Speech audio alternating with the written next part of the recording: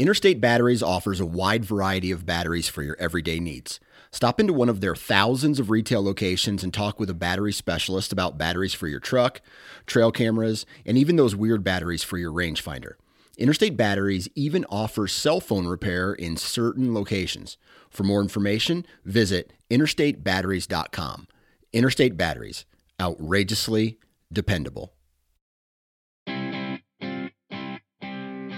The Houndsman XP podcast is fueled by Joy Dog Food. Joy Dog Food has a rich tradition of supporting the Houndsman of America. Founded in 1945, Joy is proud of its history and the relationship it has built with the American Houndsman. And in 76 years, there's never been a recall. Made with 100% American-made high-quality ingredients, Joy Dog Food has one of the highest calorie-dense formulas on the market. For 76 years, this made-in-America product has kept hunting dogs in the field day after day, season after season. And when we say made in America, Joy has a long track record of fighting for American freedoms by being on the front lines against the animal rights movement and their extremist tactics. Joy will fuel your hounds and fight for your freedoms, fueled by Joy.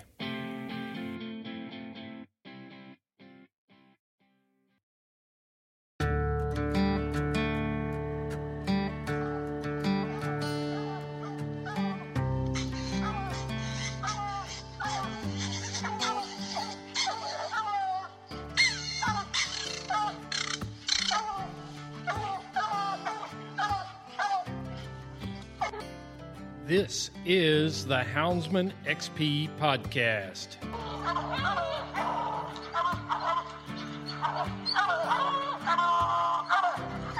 Good dog, get that bear.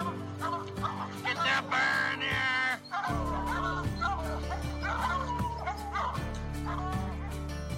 The original podcast for the complete Houndsman. Look at your coat and go, Justin Hale. We're gonna get him. We're gonna get him. The podcast that represents our lifestyle of extreme performance. Get up there. Get him. Get him. Yeah, good boy. Good boy, Ranger. Uniting houndsmen across the globe, from east to west, north to south. You know, if you're going to catch a cat or a lion, you know, you have to have teamwork. We take you to the wildest places on earth. Yeah, so how many days a week can you spend out there?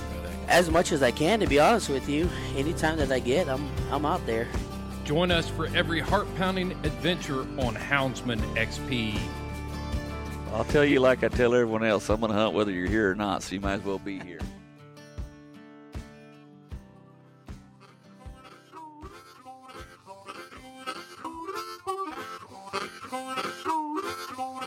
On this episode of the Houndsman XP podcast, we've got Joe Condellis of the American Bear Foundation joining us for this discussion about what the association is up to, the threats about bear hunting across the country, and just recapping where we're at. Virginia just has got a brand new American Bear Foundation chapter there. Sean Clarkson heads up the efforts there. There are other states that are being considered right now for a chapter, a local chapter, a grassroots effort to save and preserve and expand bear hunting and have a voice in conservation issues and bear management plans. It's going to be a great episode. I just want to tell you that I'm honored to sit on the board of directors for the American Bear Foundation and represent Houndsman.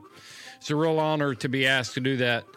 I'm going to be speaking at the American Bear Foundation banquet in Cody, Wyoming on January 28th. You can find all the information on that over at the American Bear Foundation website and get your tickets there. So it's going to be a great time in Cody, Wyoming. Hope you'll come out and join us and participate in a great time and a great place with some great folks at the American Bear Foundation. If you are interested in a local chapter for your state, if you do not have one, reach out to me or reach out to Joe Condellis. You can find all the contact information over, well, you know how to get a hold of me, chris.houndsmanxp@gmail.com, or you can get Joe's contact information over at the AmericanBearFoundation.org. This is an additional side note, but it's very important. New Jersey is supposed to be having a bear season today. However, the animal extremists are working overtime to take more of our freedoms away. The governor up there had signed an executive order and put into place the opportunity for New Jersey to have a bear season.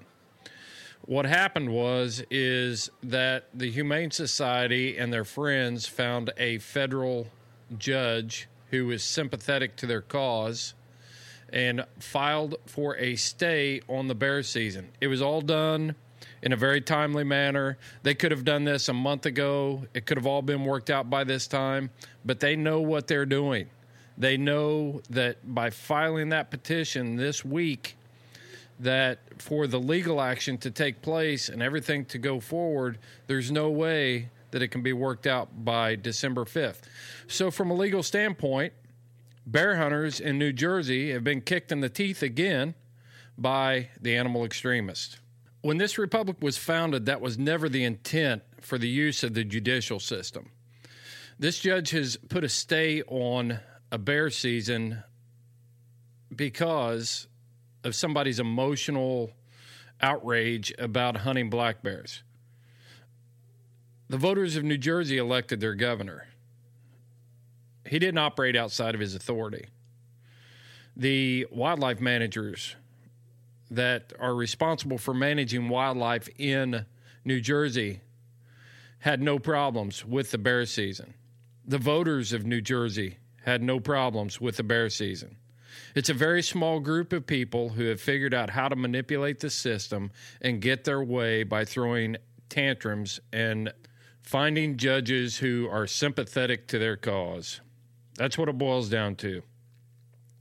I don't want to turn this into a sermon about this stuff, but folks, we got to wake up. It's time to wake up.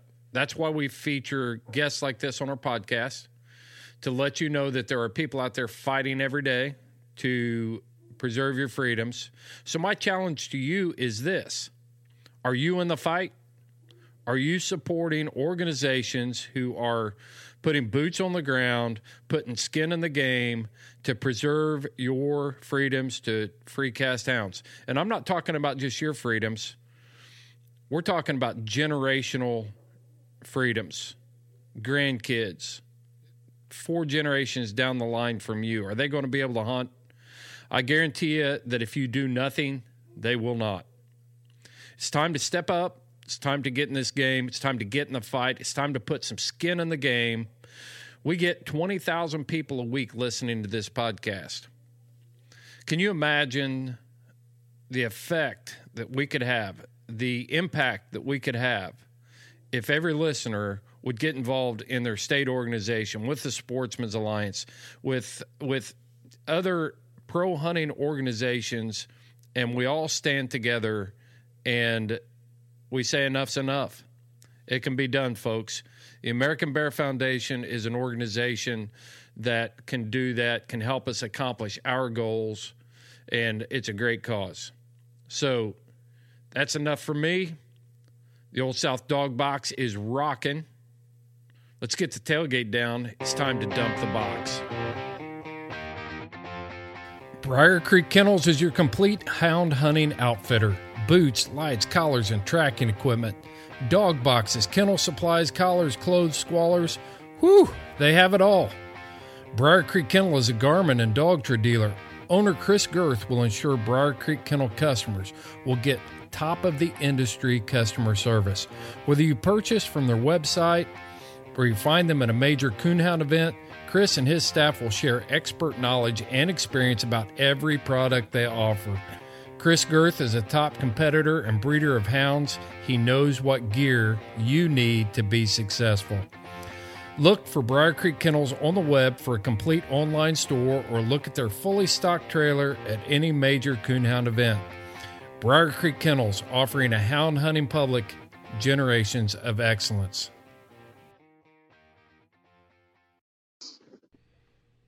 Yep. So, yeah, I think we were talking about Joe, you're in Cody, Wyoming. There's a rodeo there every night, and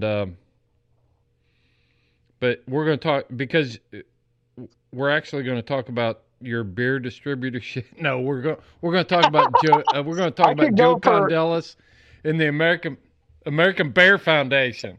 Yeah, I could talk about beer for a really long time too. That'd be cool. Yeah, I'd like to have that conversation. I've been doing this. This is my 25th year in the beer business. I started when I was just about 17. Are you kidding? Yeah, it's all I've ever done. Oh my gosh. Yeah, it's crazy to think. I'm 42, but I started really young at a wholesaler doing just about anything they'd let me do, and I was about my summer where I turned 17, and then just through college and high school and stayed there and graduated college and just stayed in the business. And I've been in it ever since. Was the legal drinking age was it 21 at the time that you got into it? Yeah, it was still 21. Yeah, I couldn't drink. So it was funny, and don't put this out there, but I used to love going on the trucks with the guys when I was in college. And because I was unable to drink, I would go out with those guys on the trucks and deliver. And then it was like every night I'd go out to those bars I delivered in, and I'd always get served because they'd be like, "Oh, he's a beer guy." Hey, we're already recording, dude. Fair enough. Oh man. I don't mess around. I mash the record button because this is the kind of stuff. I didn't say names or anywhere I was. This is the kind of stuff that you can't recapture inside of a recording. I'm telling you. That's right. Oh, that's awesome. That's so funny. No, Joe, man, I'll tell you what. The reason we're talking to you, people have heard you on the podcast before, but I thought we got to get an update on what's going on with the American Bear Foundation, and you guys have actually gone. I guess I can say we now because I'm on the board of directors. You are now guilty by proxy. You are on the board of directors, so it is we now. It is. I got to be careful. But it went from the Western Bear Foundation to the American Bear Foundation. So that's big news. What caused you to revamp and look at that and go that direction? Yeah, I think it was kind of something that when we called ourselves Western Bear Foundation, we almost, for me, I always thought that we could go national. But I never really thought it would happen as fast. And so Western kind of was like, yeah, we're going to work in the western part of the United States, the Rockies and that stuff where I'm kind of from and grew up. But I always thought like, if we had to expand, we could still stay the Western Bear Foundation because, Rocky Mountain Elk Foundation, they do stuff all over, but they're still the Rocky Mountain Elk Foundation. But that's also the name of an elk species. It came to be the point where it was like, all right, we've got some really good legs in the eastern part of the United States. And we were seeing some I wouldn't say pushback, but people maybe didn't buy into us. Yeah, why we were kind of working on an idea of a chapter maybe was Sean Clarkson in Virginia. And that whole thing was like, we don't have bylaws. We weren't set up for that initially. And so all our articles and our bylaws were not set up to have chapters. And so we knew we were going to have to go in and change all that. And while we were doing that, we just decided as a board and a group, like, maybe this is time. If we're going to have a chapter on the Eastern Seaboard, maybe it's time to change our name. And so I wanted something very all-encompassing, but I also kind of wanted to keep it very easy and kind of the Western Bear Foundation, the American Bear Foundation. So kind of keep it simple, not too crazy. We thought of every name and iteration we could, but at least this way it kind of it comes back to the Western Bear Foundation a lot easier than changing it entirely. So. Yeah, Ursus Americana Foundation just doesn't have a ring to No, people, even bear hunters, half of them, a lot of them might not even know what Ursus Americanus is. So,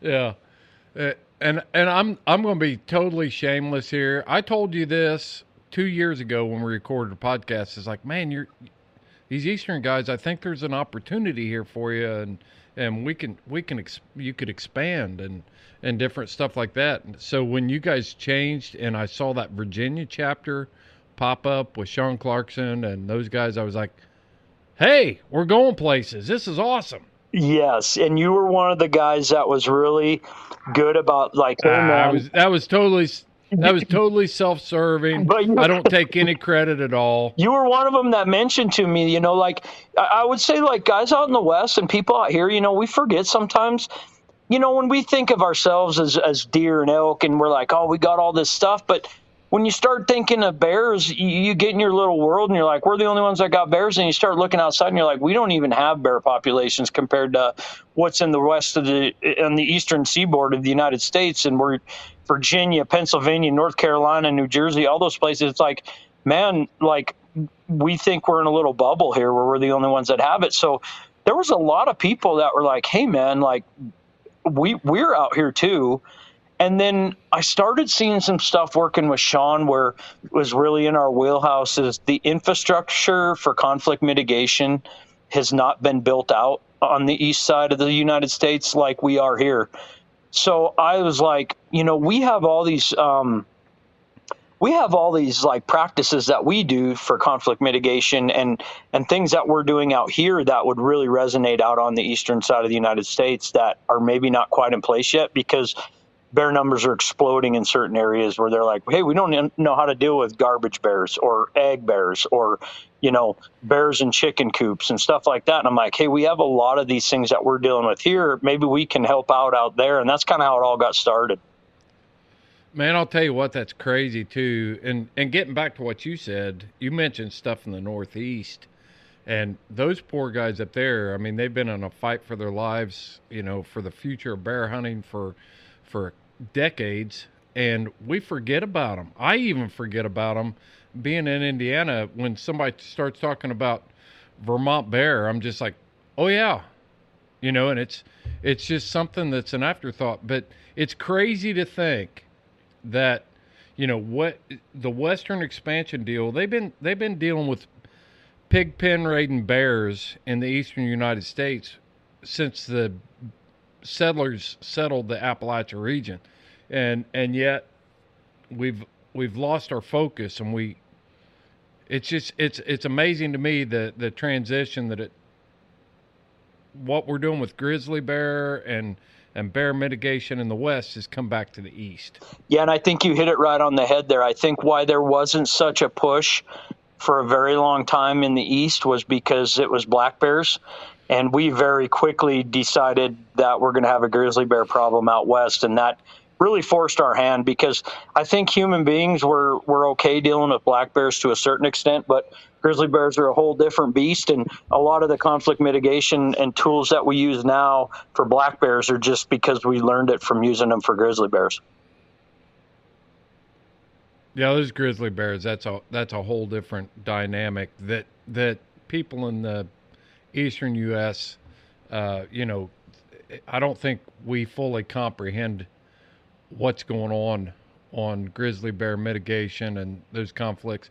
Let's get in. I want to, for people that are just catching up, the New American Bear Foundation. Let's break down what the organization is and talk about the work that you have done in the West and how you're expanding it to the East, and what values we can bring to bear management on a national scale.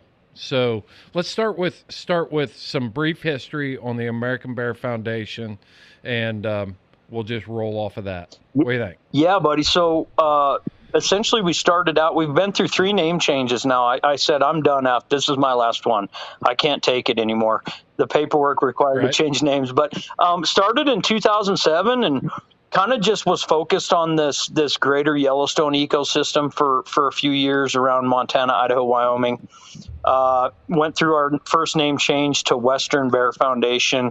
Believe that was in, I couldn't even tell you the dates, but we had that for a few years. And that's where we really started kind of realizing like, hey, this could be a thing, this idea and this model that we're building out could work in a lot of different states, and we kind of were just going to focus on the West. And so we were the Western Bear Foundation up until early this year, where we became the American Bear Foundation, and we're now accepting chapters and building out the organization a little differently than we had planned.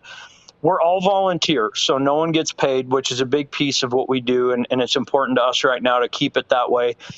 Because of that, we need strong allies on the ground. We need people in states and regions that can really advocate for the foundation and be the eyes and ears and the voice of the foundation. And so that's why we decided to do chapters. And I tell you, the growth that we've seen in the last 5 to 6 years has been so rapid that it's been really it's been awesome, but also overwhelming at times, because there's no matter how much money we have, you could spend it all on conflict mitigation or hunter advocacy. There's just so much that needs to be done.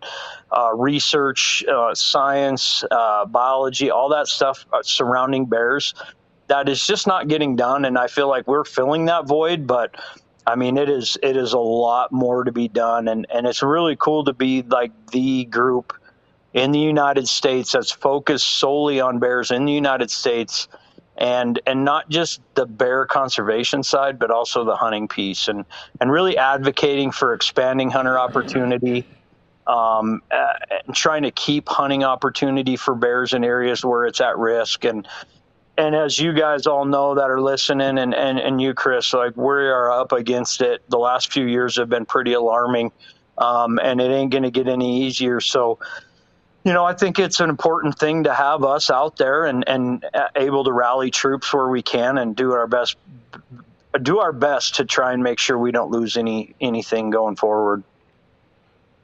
Oh yeah. And don't let the name, I mean, the thing that has drawn me to the American Bear Foundation is that it is made up of hunters, and it is a true management conservation organization. It's not a deal where the term conservation has been hijacked by a group that wants to preserve a preservation, an anti-hunting group that is trying to eliminate hunting. The American Bear Foundation adheres to the North American model for wildlife conservation. We're looking at ways to mitigate bear conflicts, but also adding to the discussion about wildlife management, science-based conservation. This is a real organization that's not just giving lip service to the term conservation and cashing in, trying to keep people from hunting bears. This is an organization that promotes hunting as a real tool for wildlife management. Wouldn't you agree with that? I absolutely would. And you see that a lot where people are using conservation just so loosely, and they really should be called preservation organizations. And we are so the science-based conservation and using science as a tool to dictate our kind of direction is very important to us. And if you look at our board and who sits on our board, we have wildlife managers that are currently employed by state agencies. We have people that work with bears on a daily basis that can help influence our decisions. So we don't have just a bunch of hunters. We don't have just a bunch of scientists. We have a good mix of everyone. And then on top of that, we're developing, and we have some very big names that are sitting on our science advisory council. So we have a whole science advisory team right now where all the people on that team manage or have managed are influential in the science behind bears and bear management. So, when we have an issue that comes up in a state, we can go to these best names in the industry when it comes to bear management and ask them, and they can help dictate it. It's not some guy that's sitting there making decisions loosely based on what he feels is right. And so I think we offer something that a lot of orgs aren't offering, especially in the large carnivore space. Like, we're doing everything we can to make sure we're making sound decisions for hunters and for bears. I think that's so credible. in the space.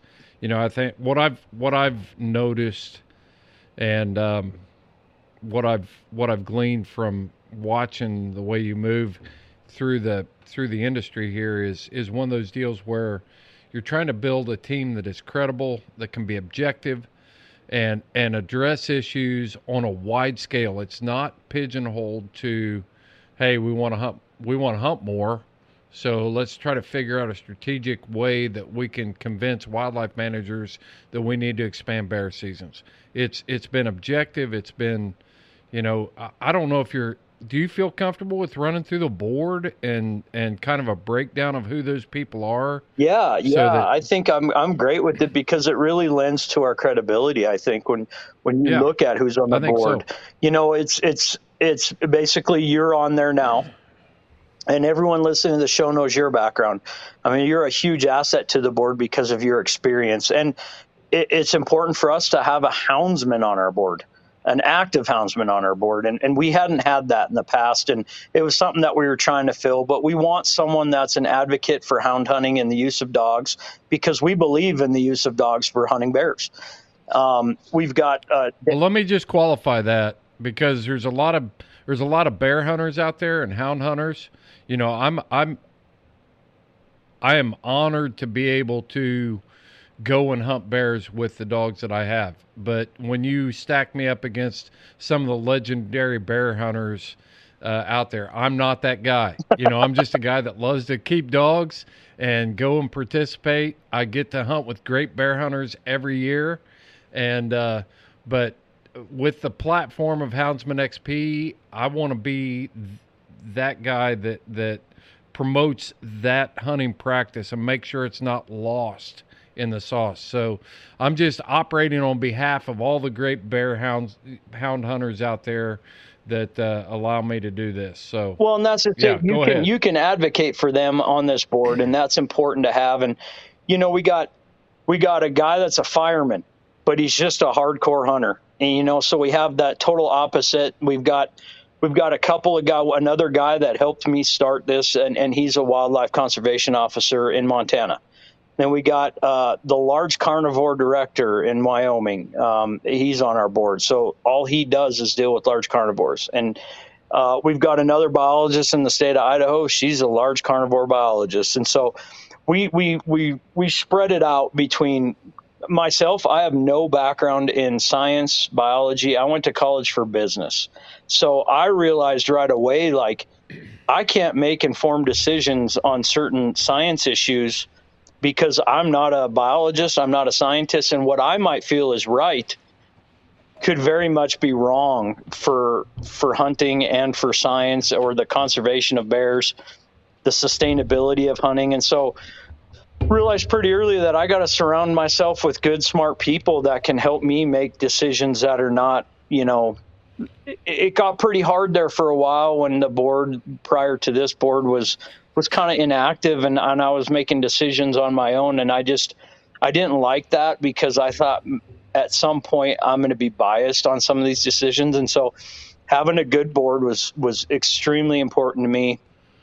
And well, I think that we've been spending a lot of time here lately, talking about leadership and self-improvement and working on ourselves and that is such a valuable thing in a leadership position of realizing what your strengths and what your weaknesses are and then augmenting your weaknesses and surrounding yourselves with the right people.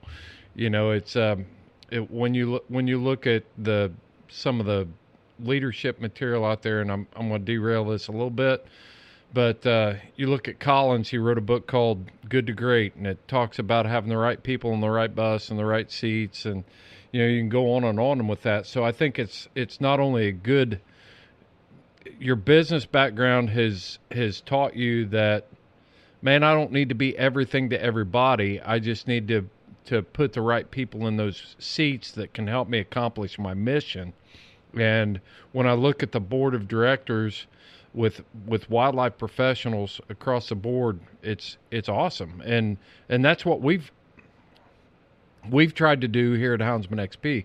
We've got wildlife biologists, we've got USDA employees, we've got professional trainers, all those sort of stuff. All the roles that I've got the vision, but I can't fill all the roles. So I'm going to find people to plug in that can fill the roles and help us be successful. That's it's a good move, man. It's something I learned a long time ago, is you're only as good as the people you surround yourself with. And so I always try and find someone that's better or someone that's smarter, and like surround myself around those people. And it was the same with this board, like respectable people that know more than I do. Like, I'm so happy to not have all the answers.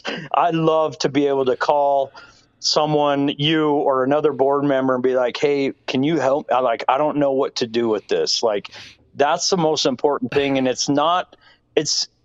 was something early on that we decided, like, I don't want me to be the focus and the front guy of the foundation. I want the foundation to be the foundation first. And then all of us little dudes in the back and people in the back kind of like driving it, but like no one person should be the face of the foundation. Like, we need to have a collective effort with the board and myself and our volunteers, and that's what drives the foundation. I've seen it too often where people are using the platform of a nonprofit or a business to create some sort of like status for themselves, like an influencer status, or trying to gain from their position in the nonprofit or in a business. And I didn't want that. Like, the priority is the foundation and our goals and our platforms, and that's it. And that's why we don't have any paid employees. I'll tell you what, man, you talked about finding people and they were smarter than you and surrounding you. That's been the easiest part for me in Houndsman XP. There are a lot of people out there. It's easy for me to find people that are smarter than me. And it's easy for me to find people that are better hunters than me. And all I've got to do is showcase them and bring them out and, tell their story and let them do their thing. And so it's not been a hard job as a host of a podcast to find people that are smarter than me. It's a good thing. Like, you guys are doing the right thing. And that's so important, I think, for the growth of us and for us to be sustainable and kind of reach our goals, which are pretty big. We want to be a huge foundation that is doing a lot of work across the United States, and we're going to get there. But I think in 10 or 15 years, we're going to look back at the steps we're making now and think that, we did the right thing. And albeit hard and frustrating at times, because sometimes you don't grow as fast as you want. I think we've really grown, kind of rapidly the last few years, but in the grand scheme of things, it's been a really slow, methodical growth, and we're trying to do things right when we do it. This whole chapter thing, like I wanted to have like 10 chapters by now, and we just started, and it's like I realized in a hurry how long that takes, and I'm like, okay, we got to take a step back and do this right and get one going and then work on another one. And so it's going to take some time, but with us being all volunteer and everyone having jobs and doing other things, that's kind of the world we live in. And that's okay. We're all in it for the right reasons, because we're not paid. Well, let's break it down a little bit on the state chapter thing, because I think that is the next move. I think that's going to be very beneficial to bear hunters across the board, whether you're, hunting bears in Pennsylvania where hounds are not permitted, or you're chasing bears and catching bears in Virginia or the Carolinas. So let's break that down. I want to talk about, okay, so we've got actually one chartered chapter right now, one state chapter, and that's Virginia. Yep, one. So let's talk about the benefits that we're seeing there. And what that chapter is actually doing for Virginia bear hunters at this point. Yeah, those guys, and I talked to Sean a lot about this. I said, what you guys are doing and just how he built that chapter out, I said, you are going to be the gold standard for the rest of our chapters. That's a lot of pressure, but I said, he did everything right, by the book, legal, all the paperwork, all that stuff done, and it took some time. But what he put together was an amazing board. And so basically our chapters are going to be organized under our 501c3, but they're kind of an autonomous organization. And they have a board, and they have their own kind of goals and ideals of what they want to see done, and they have to line up with the national org, right? But it's pretty simple to do. One of the main reasons that Virginia was such a big deal for us was because at the time our board was comprised of all people that lived or kind of managed bears in the West. And so it's really hard for us as a national organization with everyone out here in the West to say what we think should be done in Virginia when we really don't have any idea what's going on in Virginia. We can read, we can talk to people, but what the Virginia chapter can do now and what they are doing is recognizing things that need to be addressed in Virginia because they live there, and they're addressing those things as a strong organization with the national backing. And, just some of the stuff with the hound chase and the recovery and dealing with mange and there's a lot of things all at once happening in Virginia. It's they're doing their management plan right now. And so there's just so much stuff that having a chapter there right now is so beneficial to bear hunters and to bears. Like, they're not just looking at what can be done to maybe increase opportunity for bear hunting. They're looking at what's best for the bear and what can be done to help ensure a future for bears, because right now this mange stuff's a mess. It's a big deal. And, I will say it that I don't think the department really has an idea how to handle it. And I think we're there to try and help offer some support. And we have a science advisory team that's pretty smart too, that can lend some support. So I think what you're going to see with these chapters is they're going to take leads on issues. They're all going to be different. California is going to be different than Washington, and Washington's going to be different than Virginia. But having a chapter there with people that live in that state and deal with it on a daily basis, it's going to be huge. Somebody that's got their eye on the ball, that is what I see the most benefit from. I've seen it. I mean, we've got a Rocky Mountain Elk Foundation chapter in the state of Indiana. Yeah. We don't have an elk here. There aren't any elk in Indiana. Yeah. But there are people who have a deep interest in the elk that are willing to support the organization. And when we have bear hunters in the state of Indiana, that we don't have any bear either. We have one that was trespassing for a few years, and everybody liked taking Facebook videos and posting it and stuff like that. But we have no reproductive population of black bear in the state of Indiana.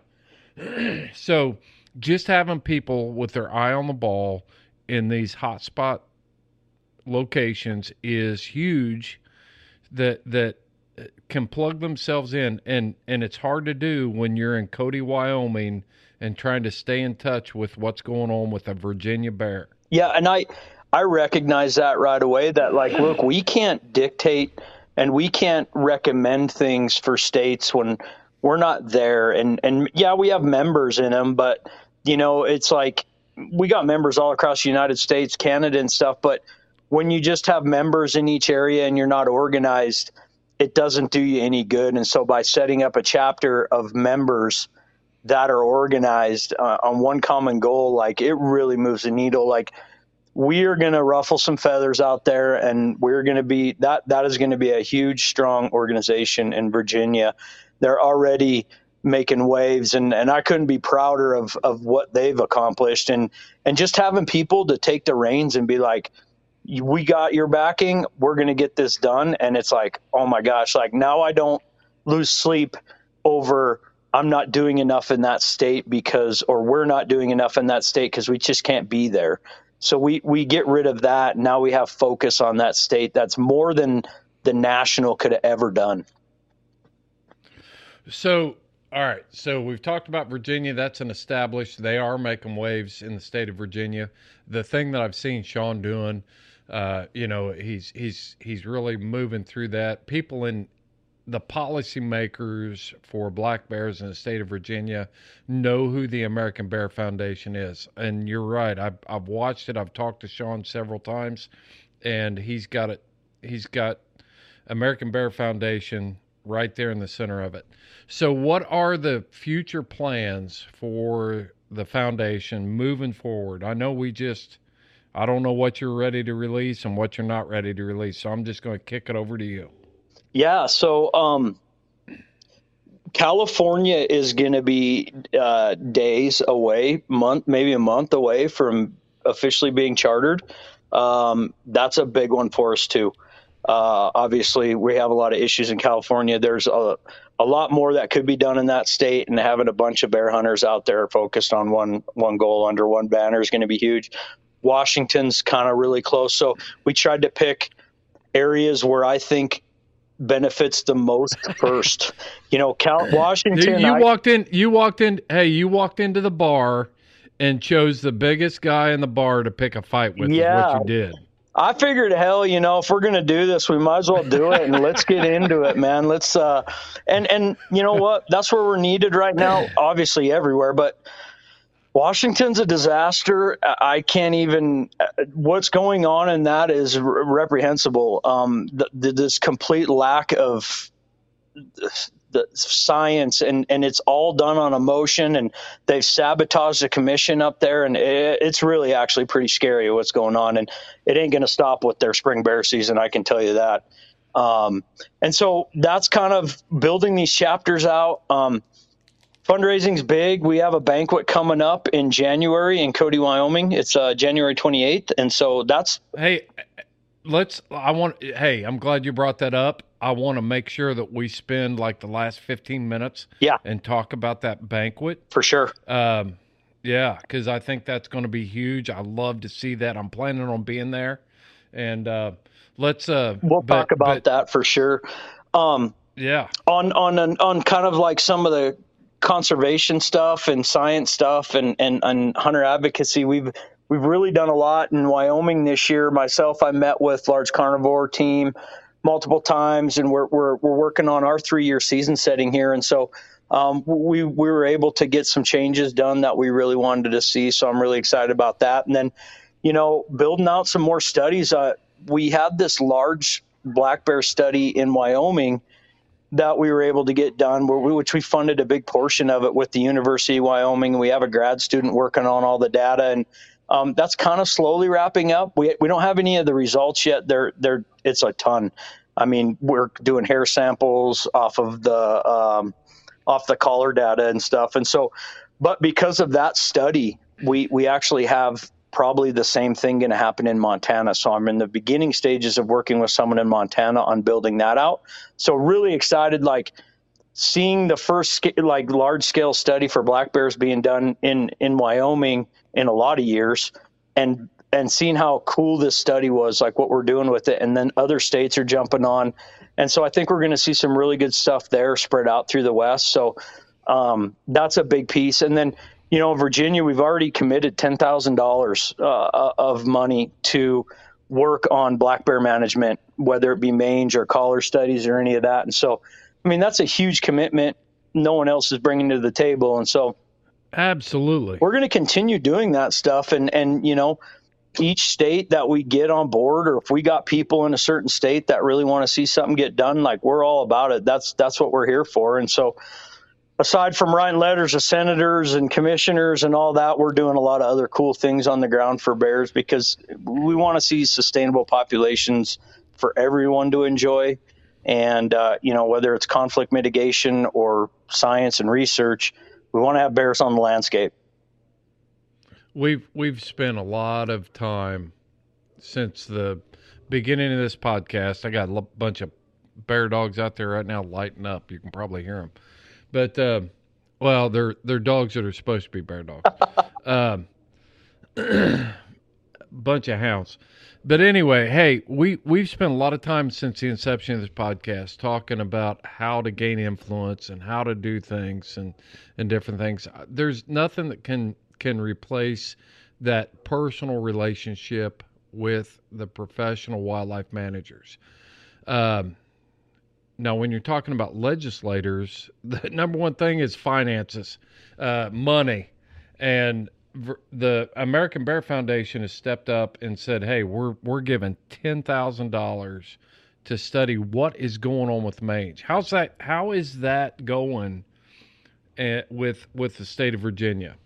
It's going. I will say that we just officially released, Sean released a letter, and that chapter released a letter of basically notifying everyone in the department and everyone that is anyone that, hey, we're here and this is what we're offering up. And, we haven't, there's been some hurdles as far as like getting this money committed to actual studies and stuff. And so right now with this management plan and everything going on, we didn't get asked to be on the management plan team, which that's a whole nother story. But so we're basically waiting for them to say, yeah, give us the money and let's get to rocking on this. They've already built out the studies and everything. We're ready to go, and so each state's got its different politics and hurdles and stuff. We're dealing with it a little bit there, but I will say, like, if something doesn't get done, it's not going to be because of us. We're ready and willing and able.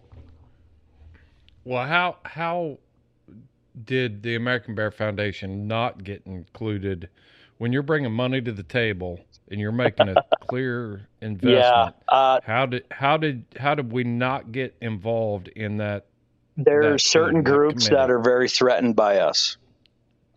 Because I think they think we're going to target their way of life or their hobbies or, their hunting method. And we're so far from that. But there's some very influential groups out there that are not very big, but they have a lot of influence with people inside the department and inside the I don't even know if it goes all the way to the legislative, but that's kind of what happened. And I hear it goes all the way to the governor's office. Yeah, we got hometown pretty much, I think is what you call it.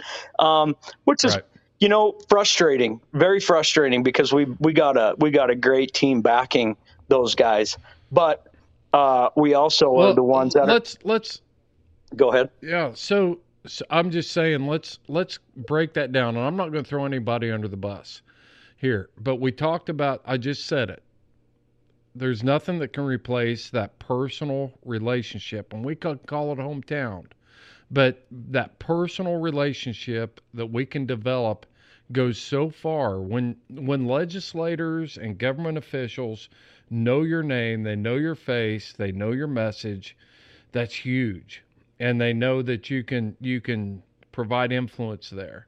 It's huge. And so I think it's valuable for us to look at what's happening there and use it as a learning, teaching example of what can actually be done. Because here's American Bear Foundation coming. And I don't mean this as a slight. It's a new thing. Yep. And since it's new, it's like, okay, what's this thing?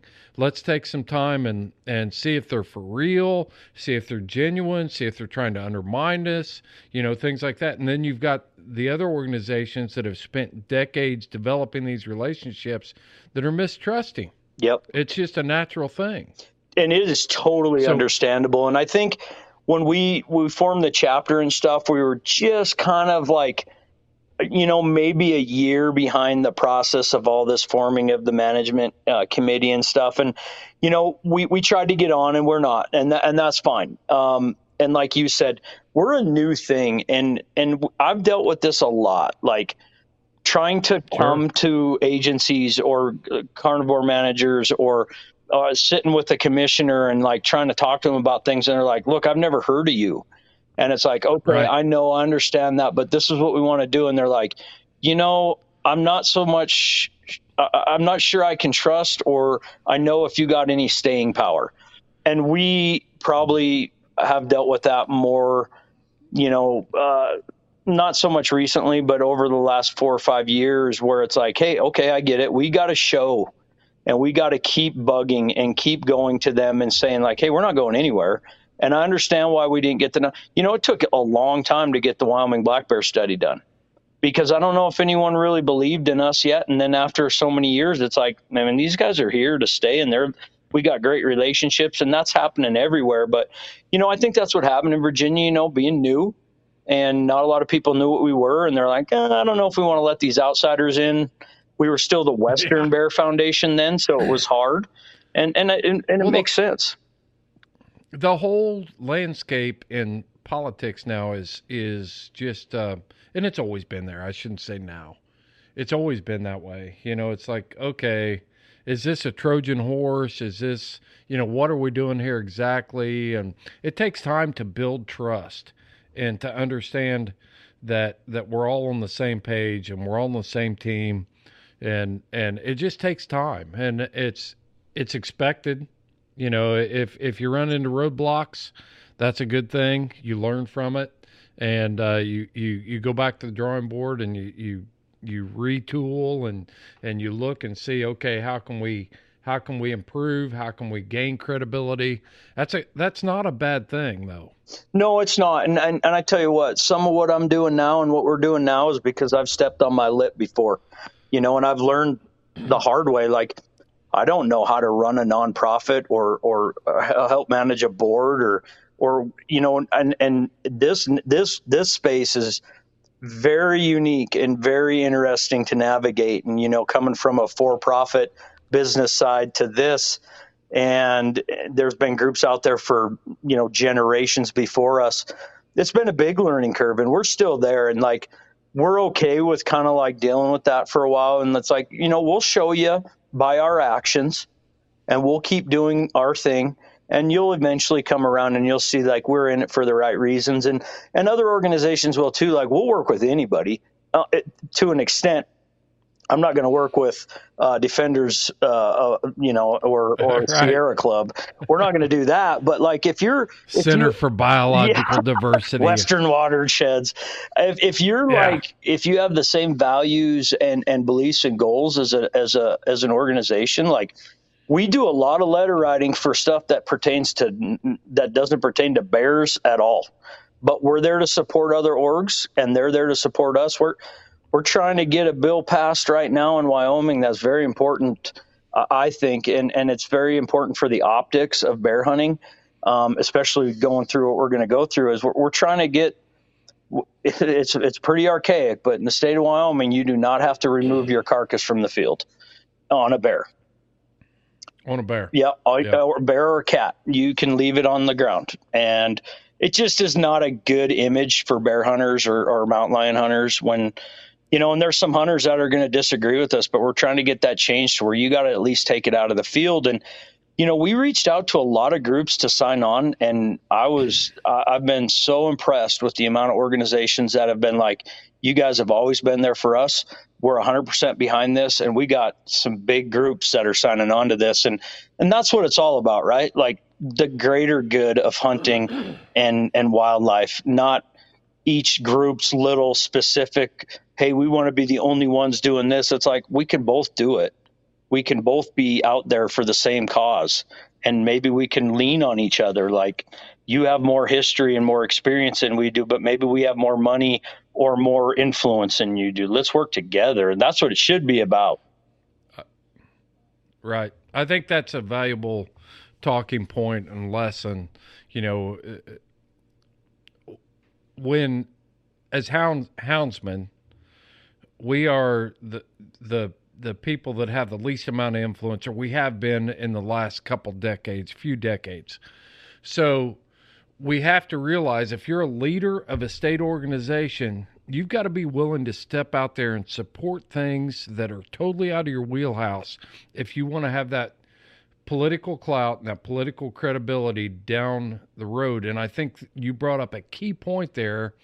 The investments you made in Wyoming have garnered support from people that could be borderline stakeholders in the issue that you're talking about. But they're like, okay, you've supported us on these things, we're going to support you in this.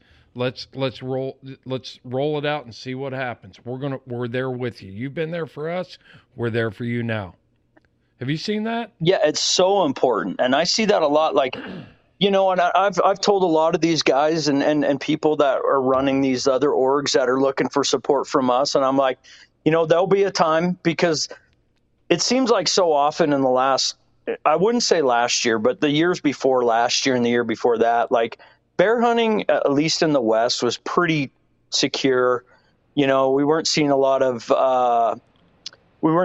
threats, and you know, bears being bears, everyone's like, you know, it's that old adage, if they're not a resource concern, no one's going to do anything, you know, for or against it. And black bears aren't a resource concern. So it's like, yeah, we don't care. And so we weren't seeing a lot of stuff come up with bears, but I would see, oh, we want to do this for a migration corridor. We want to do this for trout streams. We want to do this for that and this for that. And they're all asking us to sign on. And as long as we as a group kind of agreed upon it, we'd sign on. And I'm like, this has nothing to do with bears. This has nothing to do with bear hunting. But you know what? We're an organization that can lend some support, and we're going to do it, knowing that one day I'm going to maybe need that from them. And, you know, this one was a pretty easy one. They were just like, yeah, absolutely. It doesn't deal with elk. It doesn't deal with sheep. It doesn't deal with deer, but we're signing on because we think it makes sense. And you have always been there for us. And that's so important in the space. And I get so frustrated because we're always fighting over the same money as nonprofits. And I get that. It gets pretty competitive. But at the end of the day, we're all trying to do the same thing for the most part. And so it's okay to be competitive when it comes to that. But when it comes time to support each other for the greater good, I think we need to do a better job of that. Yeah, it's one of those deals that tribalism is one of the most detrimental things to our cause to preserve our lifestyle as hunters. I want to remove. I'm a hound hunter. I'm a spot and stalk hunter. I'm an elk hunter. I'm a deer hunter. You're a hunter. Yep. And the same things that keep you going to the field day after day, that light your fire, that get you out there, are the same things that ignite my fire. And we pigeonhole ourselves and we compete for the money and we compete. But at the end of the day, we've got to come around the council fire and realize that we're the only people that are going to help us. You know, all of us together, a concerted effort that can really move the ball and make a difference. It's an important message. And if that means that you've got to get involved in, you know, a catch and release policy on such and such stream for release trout, then if it's not going to hurt your cause, get involved and make those political inroads and build that credibility and put those credits in the bank for your organization. I can't stress that enough. It's how huge. Important that is. It's so important. And when you look at the global space of nonprofits and how many are out there trying to do things for wildlife, there's definitely some out there that are, you know, we don't align with, preservationist groups. But there are some strong hunting organizations out there that I think that smaller groups like ours could really learn from and look at what they've done in the past and how they've gotten to the point they are. And, you know, having good allies and all those, like I've developed friendships and relationships over the last 10 years that I would have never had I not been, you know, in this kind of role as the chief volunteer of the foundation. And I cherish those because I've learned more from those people than I could ever give back to them. And we need to all be that way because, like, man, everything's under attack. We're under attack as a society of hunters, whether you are just a squirrel hunter or you are a big game hunter that hunts. Don't you say just a squirrel hunter. Sorry, there I go. That's important. There I go. I've never squirrel hunted. See, you pigeonholed. I did. Yeah. We're all hunters. Like you said, we all have this desire and this something deep inside of us that brings us outside to pursue something. And you know, it does us no good by infighting.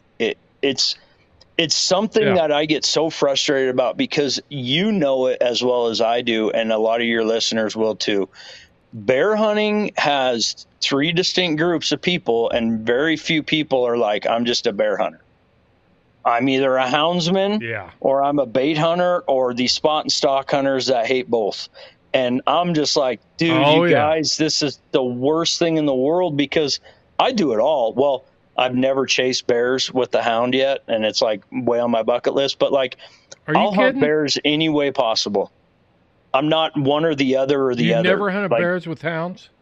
Never have. I've done a lot of cat hunting, but I've never chased bears with hounds. Man, we gotta crack that issue right there. Yeah, I'll tell you what, that you hit a key point there, because from my position, watching, and that's just from where I'm at, I look at spot and stalk and the bait and the hounds. If you go to Appalachia and you say you're a bear hunter, that means that you've got a pack of hounds that can catch bear, and you've been there and you've done that. And then, bear hunter from Indiana, they may go chase bears with hounds. They may go spot and stalk in Montana. They may go to Canada and sit on a bait. And each one tries to be, they develop their value system surrounded by their own experience, and then they aren't objective enough to take it all in and say, that's cool. This is cool. That's cool. We're all hunters. Yeah, and you said it perfectly, because if you're only exposed to one way of hunting, you're not as likely to be supportive of the other ways, because all you know is one. Doesn't make you wrong, and it doesn't make you right either. Like, just because you only bait hunt doesn't mean a spot and stalk guy is less of a hunter or is not a strong advocate for the species and the sport. That's what we got to get away from, because like I see guys, I'm like, you should support your houndsmen, even though you don't do it, because you know what? One day you're going to need their support, and you all got to be on the same page. And it just frustrates me. And you see bear hunters as a whole fighting with amongst each other. And that is just so frustrating I'm like, dude, you guys, there is way bigger fish to fry than how you hunt versus the other guy. And we're all trying to justify what we do. Yep. And justification is a really poor choice of words, because we shouldn't have to justify anything we do. The North American model for wildlife conservation is clear, but as a houndsman, when I see a bait hunter, a bait side hunter, that is talking about the cheapness or the devaluing the use of hounds, or maybe they've got a moral conflict with the hounds, my first reaction always is, I don't have to wipe the whipped cream or the cream filling off my bear's face before I take a picture of it, know. And that's a natural thing that we all do, but we've got to find that common thread that we are all hunters, and we all enjoy. When you get down to the core principles, the guiding principles of hunting, we're all on the same page. Yep, it's very true. And, we're starting to see some expansion of opportunity. You see what they did in Montana, and I never thought I'd see the day. I honestly didn't. I didn't either, man. I was born and raised there, and I never thought I'd see the day. And I talked to a lot of guys that grew up hunting in that state that are, just by legal reasons could only spot and stalk hunt, or spot and stalk guys, I guess you'd call them. And I got into a big debate with a woman in a bar in Montana, and we were there and we were lion hunting, and it shifted to hounds and bears, and it wasn't an argument, it was a debate about the validity of using hounds to hunt bears. And her thing was, spot and stalk, spot and stalk, spot and stalk. That's a huge tradition in Montana. I don't discount the value of the ability to spot and stalk bears. It's a craft. It's something that it's one of those things that's not easy. But don't devalue what I'm doing with hounds and saying that because I'm using hounds that it's easy. It takes years of investment and time and financial investment to get that hound from a puppy to the ability to be able to go out and catch a bear consistently. All I'm asking you is, if you want to spot and stalk bear, that's great, man. Just don't devalue what I'm trying to do with my hounds, because you're only taking a small part of what we do and trying to use it for your cause. We're all on the same page. Celebrate that we're all here. Yeah, and honestly, all bear hunters should be happy that there's other opportunities, because that brings in another advocate. So now you Yep. have more bear advocates and bear hunting advocates because there's another opportunity, where you didn't have that before. And honestly, I always tell people, just because you don't like it, if you're adamantly against it but have never done it, then shame on you. You need to take it upon yourself to find someone that can show you what it is and do it once.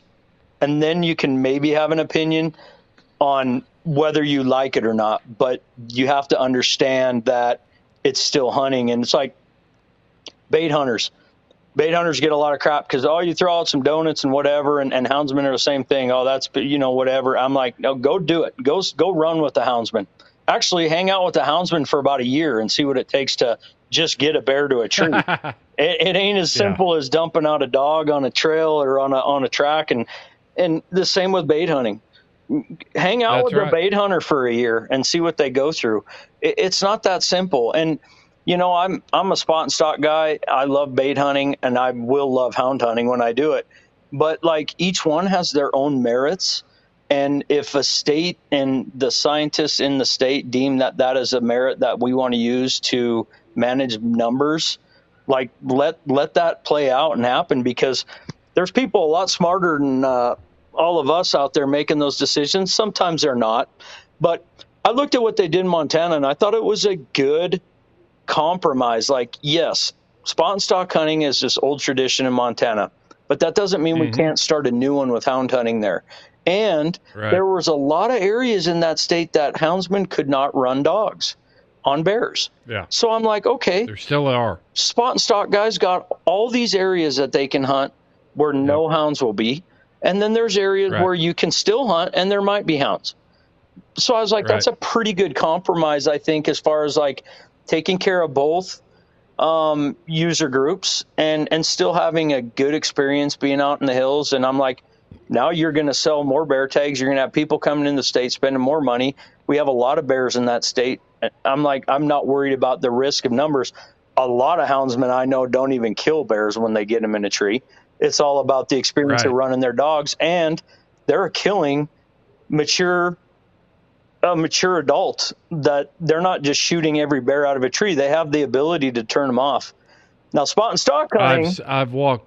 You don't have that. Go ahead. You got a lot of bears getting killed spot and stock hunting that are sub-adults, because it takes a high level of a spot and stalk hunter that can look at a bear through a scope at 800, 1,000 yards, half a mile, whatever it is, and make a true evaluation of what that bear actually is. And I don't care if bears grow when you get close to them. They're the biggest bear in the woods. You kind of lose that focus. So when you're hunting with a hound, then I've walked to multiple bear trees, and I don't even know how many bears I've actually seen taken, but I can tell you that I would say it's probably 10-1 of the bears that I've walked away from and left in a tree and just walked back to the truck. It's got to be at least 10-1, and so it's not a deal where pulling the trigger on the bear is always the end result. A lot of times it's I'm looking at the dog work and how this individual dog participated in the hunt, and I'm evaluating my work as a houndsman to find out how I need to improve my pack of hounds and things like that. But before we get off this subject, I did think about an example. When we're talking about bait hunters, spot and stalk, and houndsmen, the United States military is divided up into very specific roles. And it only works if we all know what those roles are and we use them all collectively for the common good of what our country is all about. You've got the Air Force, you've got the Navy, you've got the Marines, you've got the Army, and each one specifically fills that role to be able to accomplish the greater good, and that is what we do in America. So if we could take that concept and apply it to bear hunting, you need the spot and stalk, you need the bait sitter, you need the houndsman, and we all recognize that we're all adding value to this whole thing. and we can all bring it together and fight together. That's the beauty of, the combined arms support of the United States military, is there's a system there where we all bring that force together to bear on the enemies of our freedoms. It's a perfect example of what we need to do as bear hunters. Boy, that is an awesome analogy, because when you think about it, if you think of the three armed forces of bear hunters and how strong we all could be under one banner and what we could do to defend our freedoms, that's one of the founding principles of our foundation, was to unite all bear hunters under one umbrella.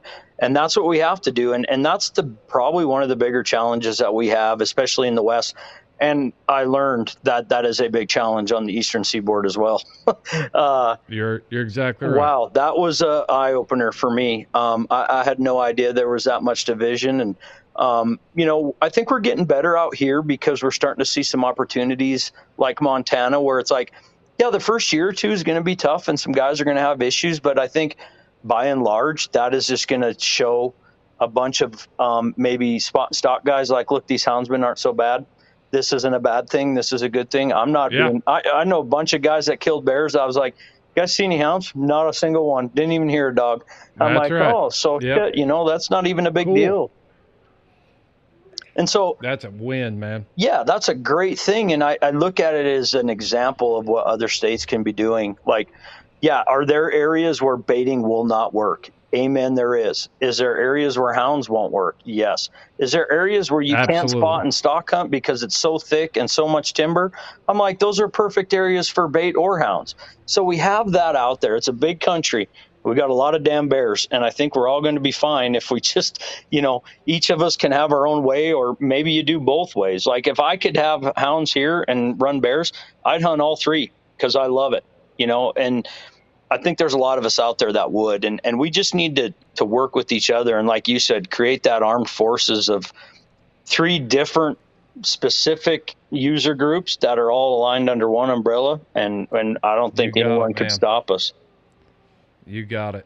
Hey, let's transition. We've got a big event coming up for the American Bear Foundation, and you have the foundation has facilitated an event where all three user groups can come together and unite under one banner, and that's happening in Cody, Wyoming, for the American Foundation annual banquet. And I'm just going to put the ball in your court, and you use this time as a sales pitch of why a bear hunter needs to go to.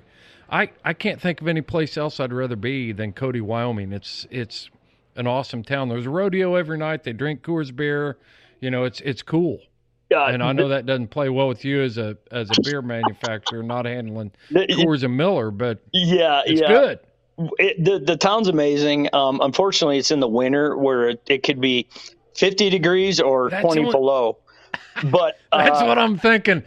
I've made plans, and I'm like, oh, man, it might be 20 below in Cody. Unfortunately, like, the only time to do these things is when people can attend, and there's not a lot going on in January, so we picked the winter. We did one last year, and I'd been reluctant to do one for a long time. I was just like, banquets are overplayed. Like, it's just the same thing. I'd been a Ducks Unlimited board member and ran Ducks Unlimited here in Cody for a long time, and been to a lot of banquets, and I like to go support them. But I kind of thought we needed to do something different. And actually, a good friend of mine, Jaden Bales, he works for Wyoming Wildlife Federation, he pestered me for about a year to like, let's do one together. I said, if you help me, I'll do one. And so we put one together last year and just didn't know what to expect, but we wanted it to be different. Like, yeah, we wanted to have food.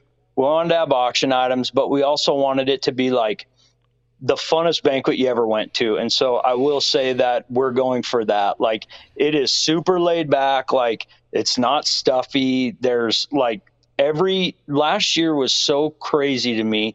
The age group of people was so spread out, and we had a lot of, which was really, what I thought was really cool is we had a lot of younger people in their 20s and early 30s, which I think is so important because those are the next people that are going to have to step up for us. And then we had we had guys from all over the West. We had people that came from the East, and there was bear hunters that used bait. There was spot and stock guys. There was guys that don't even bear hunt that want to do it. We had some seminars before where we talked about, like, you know, I think we had someone from Meat Eater came. We had Dan Thompson with the Department of, the Wyoming Game and Fish Department. He'll kill me if I screw that up. He came and did a talk on what they're doing with grizzly bears in the state. And I was like, just super informative. And then the banquet hit, and there was like, we didn't have a ton of live auction items because that can sometimes drag on and not everyone can play.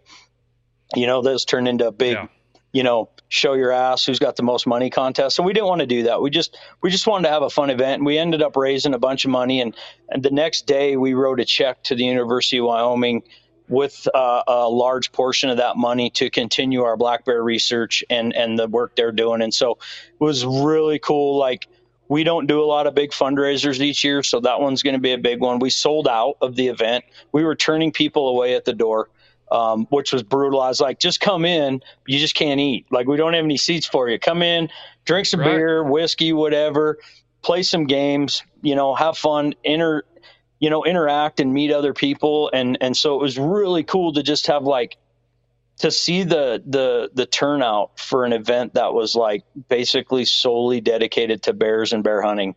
I got some big plans down the road for scaling this up to other areas. And, you know, we're in the beginning stages, but this second one is going to be big. We're already working on some great donations. We got some great sponsors on board already. We'll have a bunch of guns there to give away and a bunch of drink and food and some amazing people. There'll be everyone from outfitters to, guides to people that have never bear hunted. And it's just fun, you know, a bunch of kiddos there. We do a bunch of kiddo giveaways and, you know, it's a lot of fun. We'll be giving away some lifetime conservation stamps for the state of Wyoming for kids. And we just tried to have something that was like an event people want to come to, but want to come to because of the cause. You need to set it up so that you give some of those stamps away to 50-year-old guys. Some non-residents. They're actually they're actually going to get less investment out of us. You know. Yeah. There's not going to be that huge. You're not going to use it for many more years. That's right. Yeah. I mean, I got an expiration date on that dude. That's where it's at. Give them away those 50-year-olds. We got the money anyway. Some of us do. Yeah, I'm working on. Not me, but. I'm working on a hunt right now that would be a spot and stock hunt in Montana, which I think would be really cool because there's a lot of people that have never tried that, and that's a fun hunt. See a lot of bears. So I'm working on putting together we had some fishing trips we did last year. We had an Africa hunt. We had a lot of different things. And we usually have a really good. So last year, Robbie Kroger from Blood Origins came out and talked to us we don't have like a 2-hour presentation. He just came out and gave a really good talk on, you know, what it's like growing up outside of this country and then coming here and how lucky we are as sportsmen to have what we have and how we need to fight to keep that. And we haven't quite, we got some ideas for a guest speaker this year and we haven't quite penciled it in yet, but we'll have someone cool. And I just like, to me, it's just one of the things I've looked forward to the most this year is like seeing all my friends that I haven't seen for a long time, meeting new people, like, doing this in the modern world. Like, you could be super close to people that you never meet. I've never met you and I feel like we're really close. And there's people like that can come out to things like this and you can finally put a face to a name and meet someone. And it'll be fun. So I'm really looking forward to it. It's January 28th. It's a Saturday in Cody, Wyoming. And tickets are online. I'm going to screw this up, but we might have to put it in later, but I don't have the link right in front of me to tell it. I'll tell you what, you send me the link and I'll put it in the show notes for this episode. And, but yeah, let's just run through how people find out about how they can attend the event. Yeah. So we're going to, so if you go to, Wyoming Wildlife Federation right now is selling all the tickets online. So we split it up and they do that for us. So you can go to Wyoming Wildlife Federation on their website and you can buy tickets. And we have the same price for tickets as last year up until December 31st. So if you get your tickets now, they'll be cheaper than if you wait until January. Nice. Nice. Yeah, and so we're selling And- individuals, and then we're selling banquet tables. So a banquet table's got 12 people on it. That is $500, I believe. And so for 12 people for $500, then we give you some free raffle tickets and stuff. And to be honest, we've already sold quite a few banquet tables.